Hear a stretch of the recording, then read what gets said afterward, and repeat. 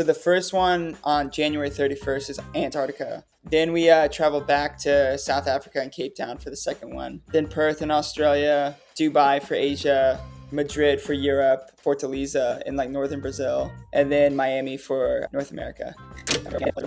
Yeah, man. I mean, I would love to win it and have the fastest average time. And my main goal is kind of going into it to kind of go after Mike Wardian's record of having the fastest average. I feel like everybody should really be getting out the door every day and going after what they're like truly excited about, and it doesn't have to fall into this like straight like linear line, you know.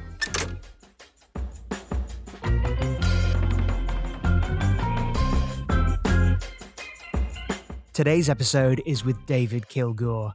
David is an ultra-distance athlete, a Lost Boys track club member. He's represented the US in the trail team, and he's head of outdoor athlete innovation for On, as well as being sponsored by Red Bull. The list goes on. And the list David is currently working through is the World Marathon Challenge. The World Marathon Challenge is an amazing logistical and physical challenge to run 7 marathons on 7 continents in 7 days or 168 hours. In January and February of this year, the first marathon kicked off in Antarctica and was followed by Cape Town and Perth in Australia. Still to go is Dubai, Madrid, Fortaleza and Miami in North America. We recorded this conversation a week or so before David set off for his first race. And as of recording this introduction on the 3rd of February, David has won the Antarctica Marathon in 3 hours and 23 minutes. He's then won the Cape Town Marathon in 2:58. And he's just won the Perth Marathon in 2:55. Crushing it. In this conversation, we delve into David's story, his love for the trails, curating On's trail athlete roster, and getting an insight into his preparation for this huge challenge. A big thank you to David for coming on. Let's get into the conversation.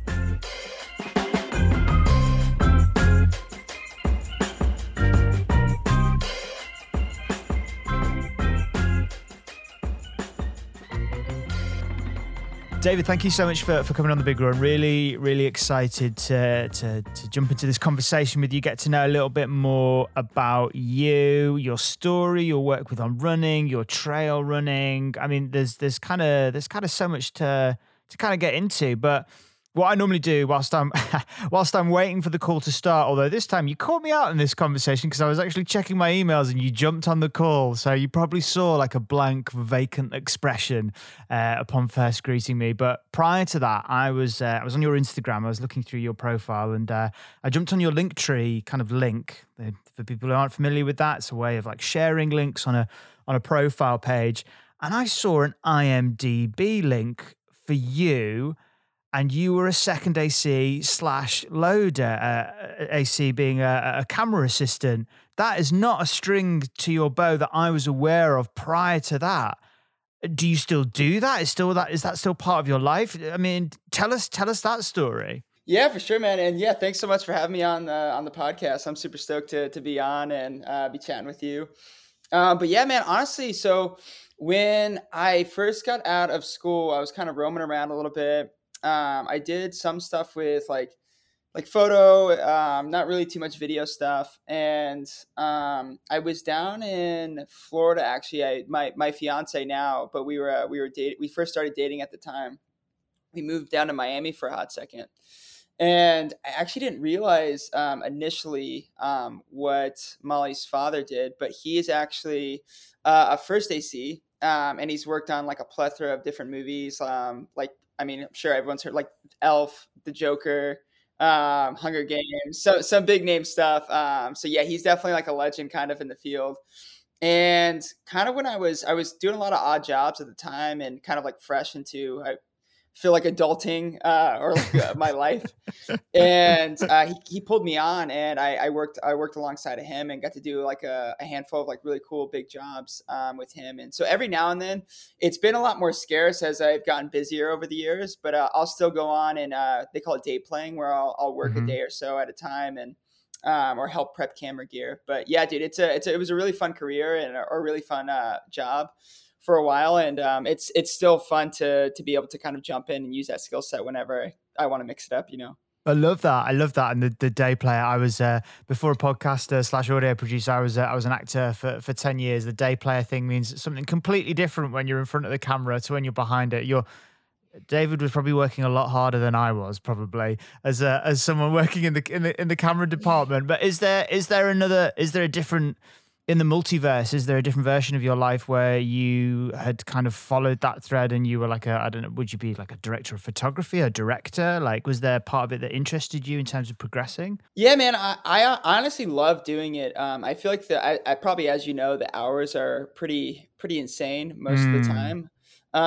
So I feel like came to a fork in the road. I was kind of taking like a little bit of a hiatus from running, and I got back into running a little bit, but I was kind of not training as much and kind of just like doing it whenever. And I just really started to enjoy the process of it all again, and started to do it more while I was working all those hours. And I feel like I came to a decision where I was like, do I go this way or do I go that way? Just because I was like, I feel like I can't really continue down both, because I'm like running myself a little too ragged. But yeah, man, I really wanted to be like more of a camera operator, and Mm.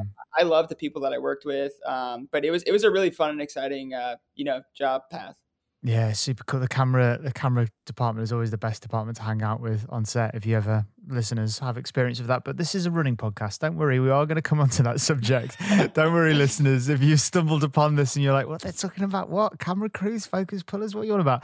So you were saying your running life was kind of taking more of a priority. So where did it start for you? Where did your kind of running journey begin, and how did it progress? Yeah, man. So when I was pretty young, I got lucky to be pulled into the sport at a young age, and to have some like fantastic mentors and people in my life to kind of guide me along the way and get me stoked on the sport. That I feel like every now and then it's hard to get, especially like young kids stoked on. And I first initially started running by do you remember like I don't it was pretty big in the States, but it's called the Hershey's track meet. Hershey's is in the chocolate bar Hershey's. Yeah, the chocolate bar. Right. Okay, well, I've only have like one experiences of Hershey's, and this, we're not going to get into a debate about which chocolate is better on the either side of the Atlantic. But I'm not familiar with the Hershey's track meet. I am familiar with the brand and the subpar chocolate, but that's Yeah. a story for another time. Sorry, continue. Hitting Hershey's with the shade. They're not sponsoring the podcast. It's fine. Yeah. But yeah, man, there was a track meet, and it was mostly for youth athletes. I don't think it exists anymore, but I was like the fastest kid in my like PE class or my gym class. And I first went out for that and was like running, like I think it was like a half-mile race or something like that, and started to get into running a little bit. And then my dad is the one who really kind of like tipped the scale to really get me into running. And he was at the gym like working out all the time, just getting like swole and buff. And then he's like, I'm getting a little too big. I want to like cut down some muscle or like whatever, like trim down. So he's like, I'm gonna try to do like more of this like cardio situation. And I was just like a young kid. I was probably in like sixth grade at the time. So I don't even know how old you are then, probably like 10 or 11 years old. And so, yeah, I just kind of was like looking up to him, and I was like, hey, can I come running with you? That looks fun. I want to do this. And started to do that every now and then. And luckily enough, when he was still going to the gym, so I started picking up running a little bit more. And I was running like a mile or so a day, like on a treadmill and stuff like that when he was working out. And this woman named Jackie Clifton saw me running on a treadmill and like approached me. And I'm like, like a little kid. And I'm like, shy. I'm like, hey, you want to go talk to my dad? And basically she spoke to him and introduced us all to my high school coach, whose name was Doug Butler. And he's like, I think has the accolades of being the most like winningest coach in Florida State history, where I grew up, for like cross country and track across the board. So yeah, I just got very lucky, I would say, being introduced to him in that whole situation. And I think after that, my love for the sport, and also I feel like my growth in the sport kind of just like escalated quite a bit. So what was the key things for making that sort of the escalation? 'Cause I'm curious. You said something earlier. It's kind of, you were saying it's quite difficult to get kids inspired about running at an early age. So what was it about that environment and maybe that coach that got you inspired in the way that it kind of clearly has? Yeah, man. I mean, I would say initially I was pretty driven, and I think one of the things is like, I don't know, I feel like if you usually like kind of like pretty good at something to start off with, that helps like, I don't know, boost Mm, your interest in it, to mm, especially like being young. So I definitely had a knack for running, and I was doing pretty well when I first met him. But I would say the environment that he fostered, and then of course also him actually like aiding in like my maturity in the sport, helped over the years after that. But I think just the environment that he curates, is really strong. I think he keeps everyone super disciplined, but I feel like he also has this like light, airy side where he's like joking around. He's like implementing like fun things for the kids, and like very like communal like type things. He's doing like pasta parties, like events at like parks. He's doing. We did this thing called the Milk Mile. It's basically like a beer mile, but for like the PG version. Love that.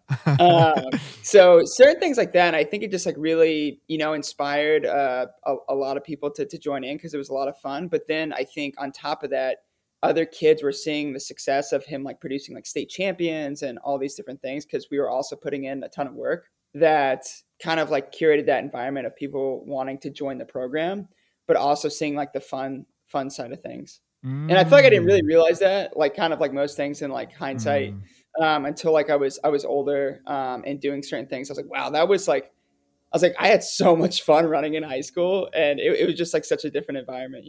I love that. Yeah, so true. Hindsight is a glorious thing, isn't it? I mean, were there any particular, like later on in your kind of running career, were there any kind of particular kind of penny drop moments in like races or competitions where you kind of, where you joined the dots in terms of the trajectory of the work that you'd done with him in that environment and sort of seeing it actualized in a sort of racing context or in a running context? Yeah, I mean, I think primarily through my journey in college, I actually went to three different colleges, that I ran for. So I feel like it's quite a spread, and I think probably towards my tail end of finishing up my like undergraduate degree, when I was like Florida, I had like a lot of time to reflect, and I went through two programs in my undergraduate career, and yeah, I just had a lot of time to reflect, I feel like, and I was like, hey, like, what was like so different that now I feel like a bit more not as like tied to running, where before when I was in high school, I was like almost like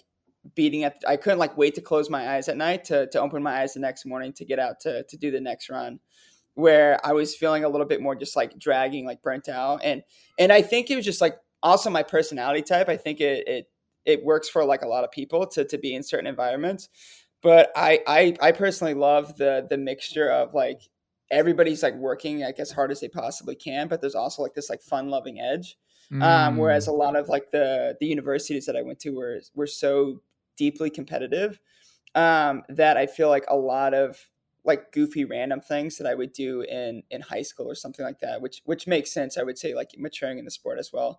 It wasn't Mm. as like included, and so it just felt like I was like on all the time, just like thinking about like getting faster and doing this and doing that, instead of having like I feel like a mixture of like a lot of like fun enjoyment, and like social aspects, on top of like performance aspects. Is the goofy thing a quality do you think is important to hang on to as an athlete? That sort of sense of fun and stuff like that, because that's what comes across to me from your kind of output on social media and everything that you're kind of connected to. 1,000%, and I think kind of like having that realization after school and thinking more back onto high school and being like, hey, what changed between here and there?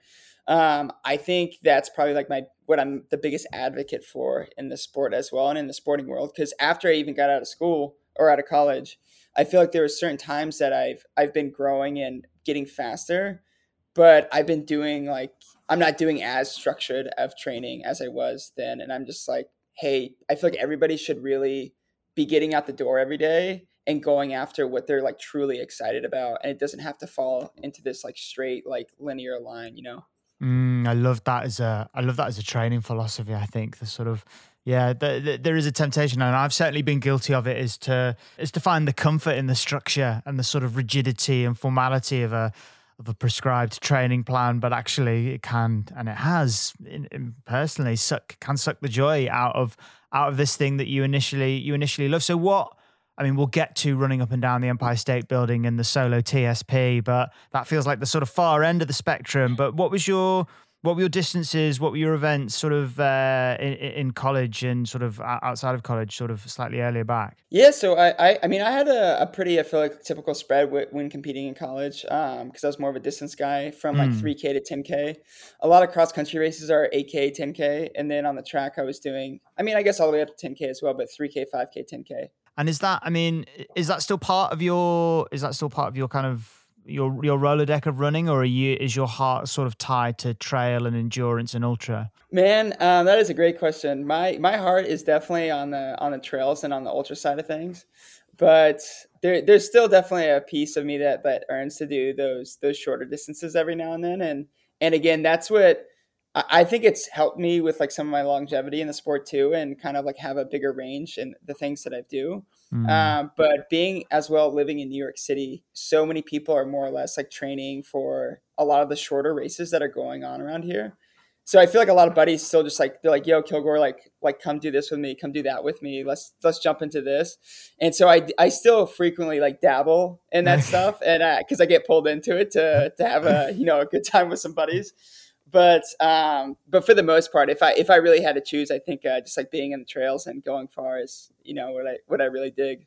I love that. Don't worry, no one's forcing you to make a decision. You're not gonna. It's like picking a favorite child or something like that. It's Yeah, fine. It's exactly. it's fine. It's fine. And I think you're right. I think that again, it goes back to that thing you were saying earlier of that sense of fun and that sense of like flexibility. That if say someone says, it's indoor season at the moment. If some you want to come and get stuck into that, maybe then why the hell not? I mean, as long as you're kind of sensible and sort of considered about it, I can't see the sort of major disadvantages from doing something like that. So to talk about where your heart truly is, the trails, where did that start for you? Where did that what was your first encounter of that, and why did it sort of drill a hole into your heart so deep?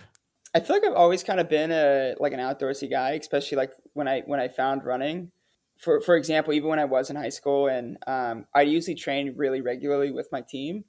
But for the most part, me and my friends were like always in the woods, like finding different trails, paths to like mountain bike on or do different activities on. We built like these like different tracks, like bank tracks that we made like in the woods to like mess around on. Love that. So I just kind of was always drawn to being in the outdoors, and I kind of always joke about it, how I got into ultras. But a couple of my teammates, when I was at the University of Colorado, started to kind of dabble in like trail and ultra running a little bit.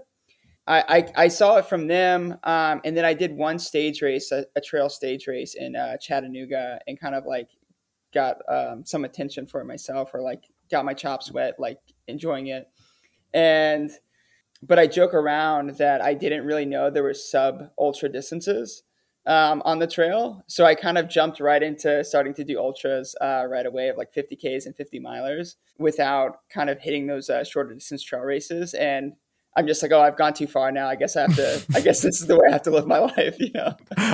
In for a penny, in for a pound. That's it now. That's it. Yeah. Yeah. Well, you could do a trail half marathon. I mean, so what was your first? What was your first impression, and what had been your impression of that world prior to kind of dipping your toe into it? I actually didn't know a ton about it. I actually didn't know about it at all until there was a guy I went to school with named Cameron Clayton, who started to do. I don't think that exists anymore either, but there was a North Face endurance series that took place mainly, I think it was in North America, and he did one that was like really popular and really competitive out in um, near San Francisco, Mm. and like the Muir Woods and stuff like that. And he came back and was like telling me all about it, and I was like, dude, this is like crazy. I was like, this sounds like the coolest thing I've ever heard of in my life. And then I really had the first experience when I did that stage race in Chattanooga, and it kind of just like fully like blew my mind.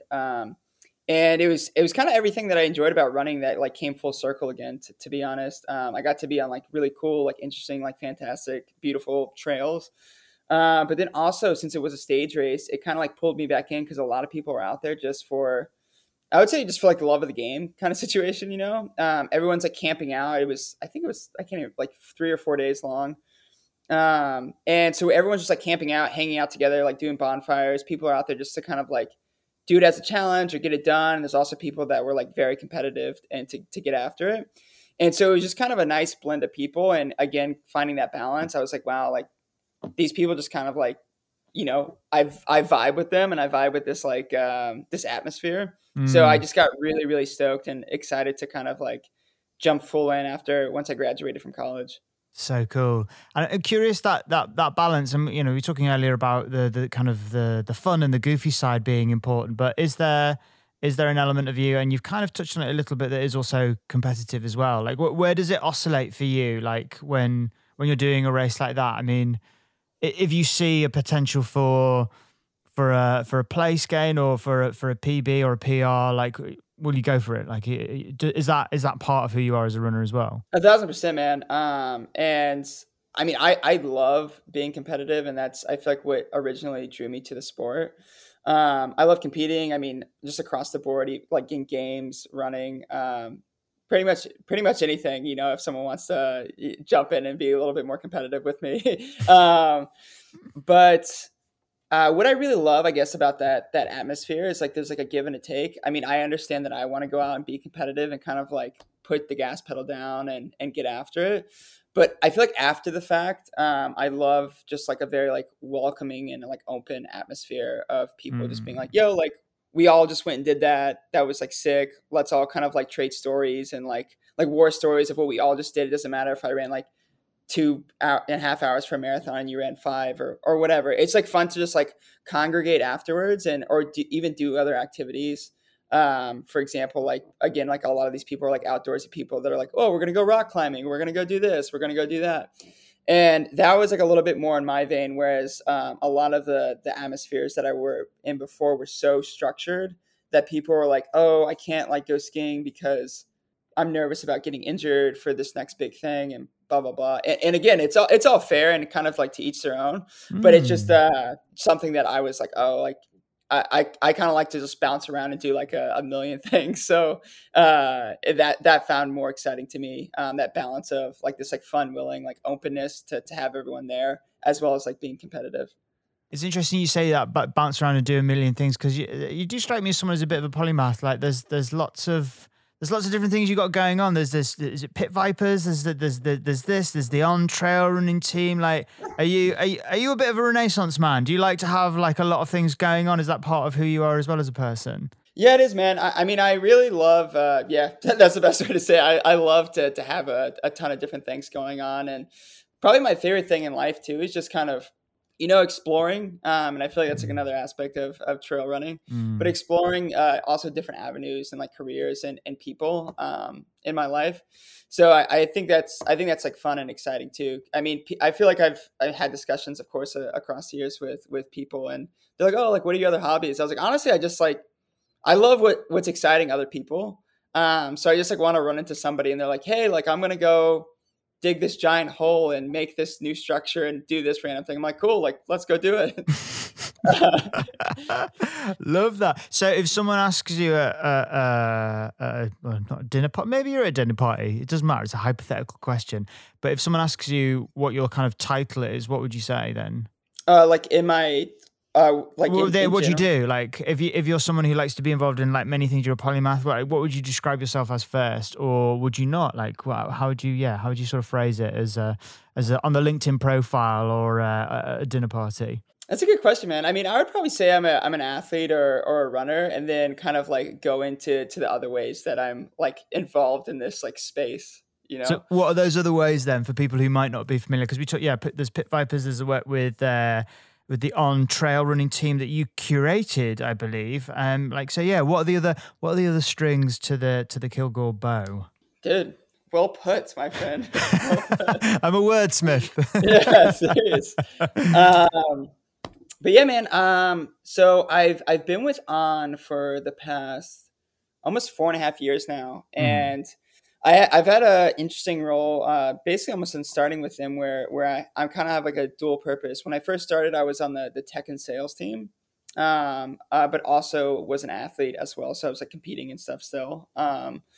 And that's kind of grown over the years until the job I have now, and that is I'm in charge of our global athletes for the like outdoor sector. So all of our like trail and ultra athletes, and it kind of plays hand in hand. And I think that's why I guess I would like describe myself generally as like an athlete or like a runner or something, just because I feel like a lot of this like is like an umbrella that goes down. I feel like again my main passion is to to find different avenues in the sport and kind of like help grow those as well with any kind of like tools or unique ways that I best know how. And Mm. I think this is one of them, and it's been really exciting over the last year. We started to formulate more of a structured trail team at On, and I've had the joy of helping assemble that and put that together.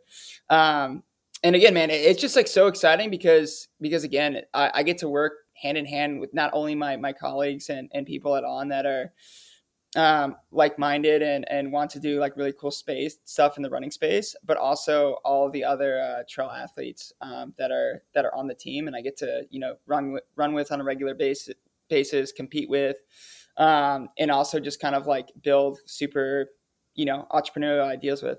That's super cool. Like, and I love that idea of putting together a team. Like again, we were talking about movies and films earlier, but instantly I think of like a sort of A Team slash maybe a Guy Ritchie kind of montage, kind of the team being assembled. But day one, the first meeting, there's a blank page. How does one, or what are the thoughts that you consider when you are curating a trail team? So full disclaimer, we've had, it hasn't been released yet, but I interviewed Zach a couple of weeks ago. What was it, Oh, a week sweet. ago? About 11 days ago. So a fantastic person to have on the team. But yeah, how does one go about curating a team, and what were the things that you were considering when assembling that team and putting it together? Dude, shouts to Zach, man. I love Zach Freely. He's such an awesome dude. Oh, loved the conversation, like mind blowing. Like, yeah, his whole spiritual thing in India blew my mind. But yeah, we'll save that for that episode. 1000%, my man.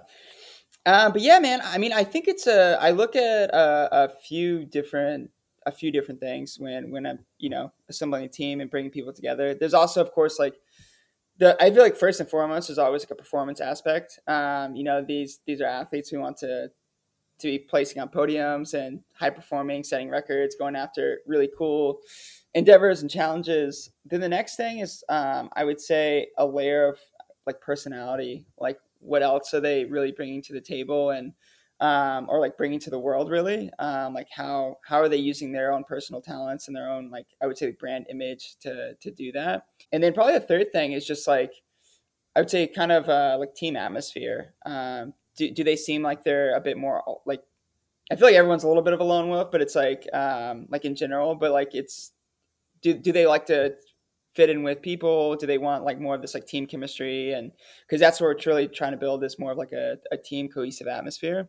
So those are probably the main three things that I look for when I was recruiting Mm. athletes, and when I'm still recruiting athletes now. Oh, so there's more members to be potentially added to the roster. Yes, sir. Yeah, we're about to release in the next couple months a handful of new athletes that'll be added to the roster. Okay, exciting times. Look out for that. So, just to zoom out a little bit in terms of trail running as a whole, because it feels like, and I sort of caveat this by saying I mean I have ran on the trails. I don't know whether I would identify as a trail runner, but from someone from the outside looking in, from the individuals we've had on the podcast before and other people I've spoken to, it's this sector of the kind of running ecosystem that has just exploded in popularity in a relatively short space of time, like within the kind of whole story of running. And I'm always curious to get people's perspectives on why that is within the space. Why do you think it has kind of ballooned, where there's multiple events, there's such visibility within the sport, and people's appetite for going further and longer and doing even more extreme things in even more beautiful locations just can't seem to be sort of quenched, really? Yeah, yeah, it's an excellent question. I mean, I personally think kind of what you alluded to a little bit. I mean, I think people are drawn to the outdoors, and I mean, I think just it adds a layer to it, just getting to go to these like magnificent, like beautiful place and really kind of explore these different places on foot. I feel like that's like it's unimaginable, and it's kind of like unbeatable. I mean, especially if people had a, I don't know, a lineage, sort of like myself, of like being in like track and like cross country. All those things are like good and well and fun, but I also think it's just if you feel any type of, I guess, like burnout from that, or just kind of like looking for like a new way to focus your energy, I think that the trail and ultra world is there, and it's a new exciting like plunge to kind of go into, instead of always trying to like hammer down these like incredibly fast times. It's like going further, and also just being on like a challenging new type of terrain. So I think it's kind of like a mixture of all those things, and probably also it's, again, like alluding back to like atmospheres. I think the Mm. atmosphere in the trail running world too is just kind of like a little bit more like laid back and chill. I feel like it's a new age, like almost like it's like surf and like skate culture kind of, but for Mm. running. I feel like Mm. it's like on the trail, so I feel like it's a definitely much more like laid back type situation, where people are like, yeah, like there's people out here that are like really throwing the gauntlet down, and there's also people out here just like getting after these crazy distances and just kind of Mm. live their life, you know? That's such. I think that's you really hit the nail on the head there. I think that analogy to sort of the sort of surfing skating culture is the perfect kind of sort of comparison there, where there's like sort of real humbleness, but also it's contextualized by someone doing something absolutely outrageous, like running 100 miles or 340 miles in your case. Segue to the Yeah. TSP solo project. So let's track back to your kind of running lineage then. I mean, we've had people from the. I forgot. Who is it? This should. Yeah, it's the cat barking. It's the cat barking. Yeah. Oh man, it's all good. It's all good. So we've had people from the Speed Project on the show before. I think people are quite familiar with the kind of rules and the kind of context to the event, but the solo element's something that's only been introduced in the past sort of like 3 years. Is that right? It's a relatively new thing. Um, when did it come on your radar? Why did you decide to take on the challenge? And talk to us a little bit about running 340 miles from LA to Vegas on your own. Dude, it is rowdy. I will tell you that. It's a rowdy time. I would say go for it though. You know, you gotta get out I'm there. not saying no. I'm good. I'm good for the time being. Like maybe a team, but certainly not on my own. But I'll happily watch or cheer from the sidelines. I'll crew for you, but I won't run it on my own. Yeah, man. When I first, so I first did TSP in 2018, and I was on a relay team with the brand Tracksmith. Met a lot of cool people and a lot of good friends being out there, and kind of got really familiar with like Scotty and Nils and like Blue and all those guys that curate the event of TSP. And so I think it was in 2019. There was rumbles or something about because that year that I ran, I ended up doing like a lot of miles on the relay team too. And so there was rumbles about there being a solo, and I had still just been, I mean, it's still very far, but I've been doing just like 50Ks and 50-mile type races. I wasn't embarking on like 100-mile or 200-mile races or anything like that. And so someone asked me about it originally there, and it was kind of like whispers. And I was like, dude, there's no way that I'm ever gonna do that. That was like a nightmare. I just ran like whatever, like 70 or 80 miles on the relay team, and I felt terrible. And then fast forward till 2021, and yeah, I believe I was chatting with Nils, and he was like, "Would you be down to do this?" He's like, "We're gonna have the first ever solo thing," and I was like, you know what? Yeah, why not? Yeah, I was like, let's do this. And yeah, just kind of like I feel like I had done a few things before then. I ran like 100 miles, and I feel like my body was really kind of like just like getting into that zone. And I was like, yeah, I think I can handle this and I can do it. And so yeah, I decided to go for it in 2021. I finished, and then I tried to do it again 2022, and I ended up having to drop out about halfway. What was the story behind you pulling out in 2022?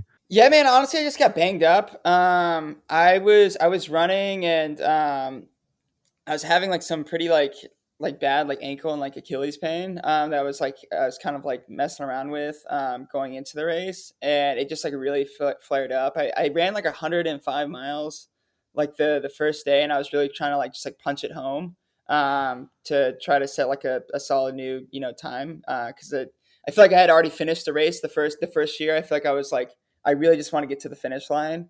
And then the second year I came back, I was like, I just kind of really want to, go for it and yeah, throw some speed in there and see what So happens. 100 miles in the first day. Yeah, 100 miles in the first day. And it was actually really fun. It was really fun too, man, because the guy that I was running pretty much neck and neck with, his name is Jason Ayer. And he was on my original speed project team on the relay. And he's a great runner himself, good marathon runner, and so we were kind of like going hand in hand, and we ended up both dropping out. But yeah, my Achilles and my ankle just got like really like beat up. It was like bruised and like swollen. And I was kind of just like limping along, and I pretty much like hobbled along for about like 20 miles or so, and then I just knew that I was like, hey, this is not like this is progressively getting worse. Mm. And yeah, I was like, I have a lot more things to do this year, so I had to just like pull out. But it's never fun to do that. Is that being put to bed, that thing, or is it something that you potentially would revisit if the conditions were right? Speed project. Solo. I think so, man. I mean, I think this year it's definitely like put to bed because after the last 2 years, I was like, hey, I think I need a year off and Mm. to like recalibrate, maybe go after some just like different goals because I feel like one thing that I've had going for me my whole life, and hopefully that continues on. But I feel like I've been pretty just like injury free. Like my body's like really solid. So I feel like I can do like a plethora of things and kind of just like get back out there pretty quickly. And I would definitely say that the speed project definitely kind of like knocked me on my ass quite a bit. But both times really, but definitely the first time I finished up and I had something to do actually the like 4 days later where I had to go work out really hard on this like treadmill for this like thing I was doing. And I was just like, I was so gassed. I ended up, I think a day after I finished Speed Project, I also just like randomly like passed out in an Uber, which was like super weird. But Um, so yeah, it was a doozy, man, but definitely a journey of a lifetime. yeah, rowdy. I go back to your initial comment, rowdy. It certainly sounds right, rowdy. The whole no rules thing really does ring true. Look after yourself, David. The listeners are worried. That sounds traumatic. I mean, what are the challenges for this year then? If that's not on the radar, and rightfully so by your description, like are there races on the calendar, targets that you do have in mind that are maybe a bit more palatable? Yeah, man. So I'm leaving in about a week from today, and I'm heading out to South Africa and Cape Town, and I'm doing the World Marathon Challenge, which is 7 marathons, 7 days, 7 continents. That kicks off on the 31st of January. Okay, right. I am familiar with this, but for people who aren't, so it's 7 marathons, 7 days, kicks off in South Africa. Then where do you go? So the first marathon is actually so we all congregate there because it's a collective and a group of people. Hmm. So the first one on January 31st is on Antarctica. Then we travel back to South Africa and Cape Town for the second one. Then Perth in Australia, Dubai for Asia, Madrid for Europe. Probably pronouncing this wrong, but Fortaleza in like northern Brazil, and then Miami for North America. Wow. Okay. I'm just thinking of all of the kind of logistical kind of questions. So you start off in Antarctica. Yes, sir. Oh my lord. Okay, so how have you been sort of preparing for the varying kind of conditions that you're going to be sort of facing, and like how I mean, how have you been preparing kind of training wise, or I mean, have you not? I mean, how have you been getting ready for it? Yeah, for the most part, man. I feel like most of the time my training's pretty similar like across the board. I feel like I train like almost like I'm training for a marathon, but I'll add like different things in there. For example, if I'm training for like 100-mile race, I'll throw in some like back to back long runs, and extend my long runs a little bit, or something like this. I'll throw in a little bit more like consistent doubles during the week. Just because a part of it I feel like is it's really like the recovery and like the turning around piece of like running a marathon every day for a week. Mm. And that's kind of the main switch ups that I do. But I feel like I'm always incorporating like speed work and like long runs and stuff like that are pretty much like staples across the board. The basics, of Yeah. course, but also the kind of traveling logistics of it as well. So you'll complete the marathon and then you move, adjusting to the time zones, like that kind of like your kind of circadian rhythm being knocked out as you move around the globe. I mean, are you just going to kind of suck it up, or have you been kind of thinking of ways to sort of cope with that? Yeah, man. I mean, for the most part, I'm super interested to see the plane. To be honest, because we'll be all traveling together on a basically like a plane that's chartered for all the participants in the event. But yeah, I'm pretty interested to see how like the setup is to see how much shut eye and sleep and recovery and rest everybody can get. But for the most part, I fare pretty lucky. I would say most of the time too. With I travel quite frequently, and I think this past year I traveled the most I ever have in my life. So I think it was like a good training for this. But also I feel like I fare quite nicely usually with just not being jet lagged too often. And I do pretty well with just I feel like the whether it's a good or a bad thing, the light of the day, kind of like if it's light out, I feel like I'm up and ready to go, even if it's like an odd part of the day somewhere else. And if it's dark, I'm just like ready to pass out. I feel like if there are any sort of scientists listening to this, we need to get a sample of David's DNA and find out what it is so that we can cultivate that sort of lack of injury and immunity to jet lag, and maybe turn it into a multi-million-pound product to distribute to runners around the world. I mean, with that event, I mean, is there time goals in mind? Like, is there, just going back to that kind of competitive side of you, like, are things you're aiming at in terms of times, or is there a competitive thing in terms of ranking with the other runners that you're doing it with, or are you just looking to kind of get through those 7 days? Yeah, man. I mean, I would love to win it, and have the fastest average time. And my main goal is kind of going into it to kind of go after Mike Wardian's record of having the fastest average, which Which is is what's he ran around right around 2:45 per marathon, or that's what his average. Because I think his Antarctica one was a little slower, and then his other ones were a bit faster. and who is on the radar that may be sort of competition for you on the other competitors? I don't know, man. I'll have to see on the day. I'll have to see who's out there, who we're gonna go head to head with. Okay, so how many people are on the plane? Is it just the people that are on the plane that are doing it, or is there more? Yes, just the people on the plane. There's around, I think right now, like 45 or 47 competitors. Wow, that is wild. All of them slowly getting sort of more and more fearful as the end of January approaches. I mean, so you must be sort of winding down mileage wise, then kind of getting sort of tapering down, ready for it. Yeah, man, I can't believe it's already here. It seems like the last couple months have just like blown by. I mean, January especially. I feel like it was just New Year's. It's like the 18th or something now, the 19th. Oh, it's fast approaching, fast Yeah. approaching. Wow. Well, I mean, all the best for that. It sounds wildly, wildly exciting, and I feel like there'll be another interview down the line to reflect on that experience and kind of where you end up and where you go mentally and physically over those 7 days as you take on the marathon distance. And I mean, there's obviously exciting things coming for the on trail team as well. I mean, we were talking to Zach. He was going to do something in New Zealand. It was a UTMB, I think, event that he was doing in New Zealand. Sounds like a really kind of exciting year, kind of looking ahead for 2023. But looking back for you as a runner and kind of reflecting over your kind of career as a runner, if you want to call it that. I mean, this is one of the expansive questions that I ask to all of our guests towards the end of our conversations. But looking back over that career, have there been any moments for you where things perhaps haven't quite gone to plan that have taught you a valuable lesson upon reflection? Yeah, without a doubt, man. I mean, I think when I first got out of school, out of college, I took a big break from running because I was like, oh, this wasn't fully, what it used to be to me, and I think I'm just kind of like, ready for something else. And I was like, I want to like do a different career. I want to do a different, I don't really want to run as like a sport either, and just kind of like take a big hiatus. And I think when I was coming back to the sport, it taught me, one of like the most valuable lessons. I feel like I was just in such a really competitive atmosphere before, and again, which I definitely enjoyed.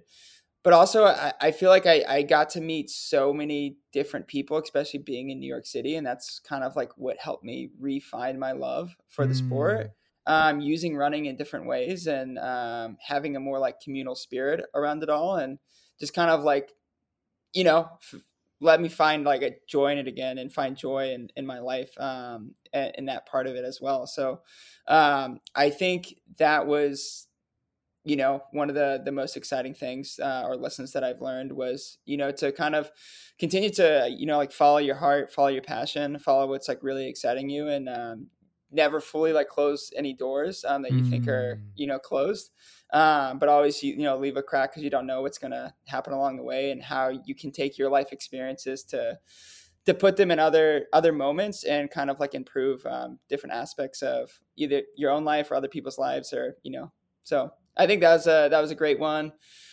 Like something that, well, I mean, that was a lovely response, and I love that sentiment of like no doors ever closed, but like a particular failure as a runner or a mistake or something that perhaps didn't go That's your right.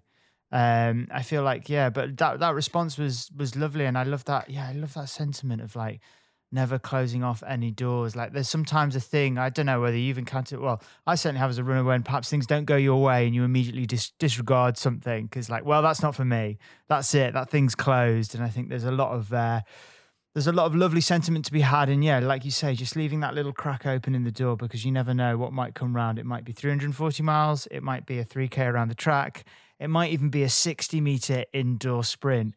Who knows?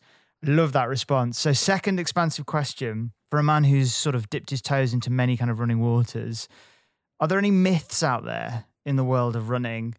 Things that you're like, I think that's probably nonsense, that you'd like to take this opportunity to debunk for the listeners? Dude, I love that. I'm trying to think. I mean, I feel like a classic one. I can't think of anything else. I feel like a lot of other running like type myths are pretty true. Like, nipples chafing, no toenails, like. But I mean, I would say the pasta situation. I think everybody's like gung ho to always like crush pasta and stuff like that before a race. And honestly, I think it's just like having the right calories and the right thing that's for you. But I mean, I hate to throw shade at the pasta game, man, because I love pasta.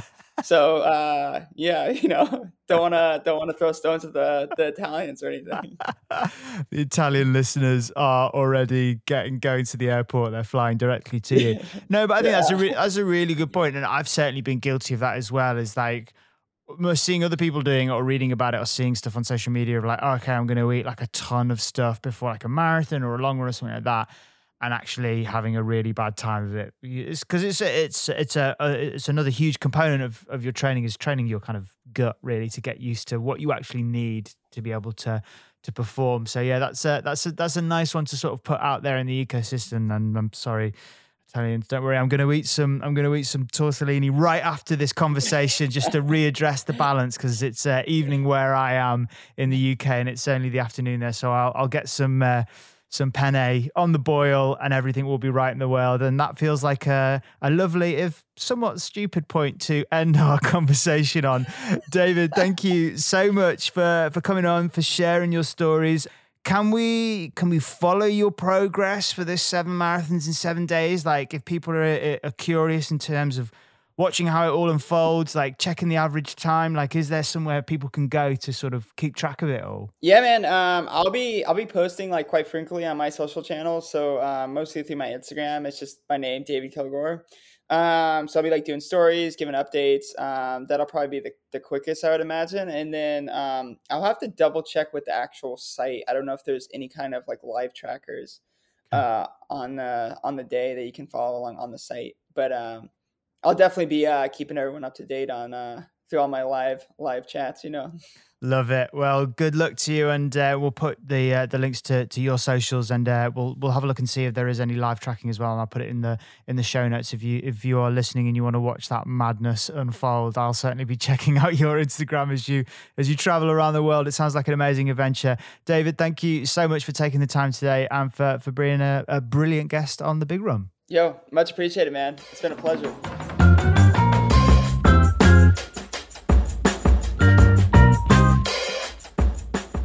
A big thank you to David for coming on and sharing his story. If you want to keep track of this challenge, it's absolutely outrageous and is happening as we speak, and David is continuing to crush it. You can follow the race via his updates, like he said, on his Instagram at David Kilgore. I'll put the link in the show notes. And if you head over to the worldmarathonchallenge.com, that's worldmarathonchallenge.com, you can check out all the live updates that they post there for all the other athletes and events that they run in this crazy adventure. Keep it up, David. I hope the rest of the marathons go well. Thank you so much for tuning into today's episode, and I'll see you next time for The Big Run.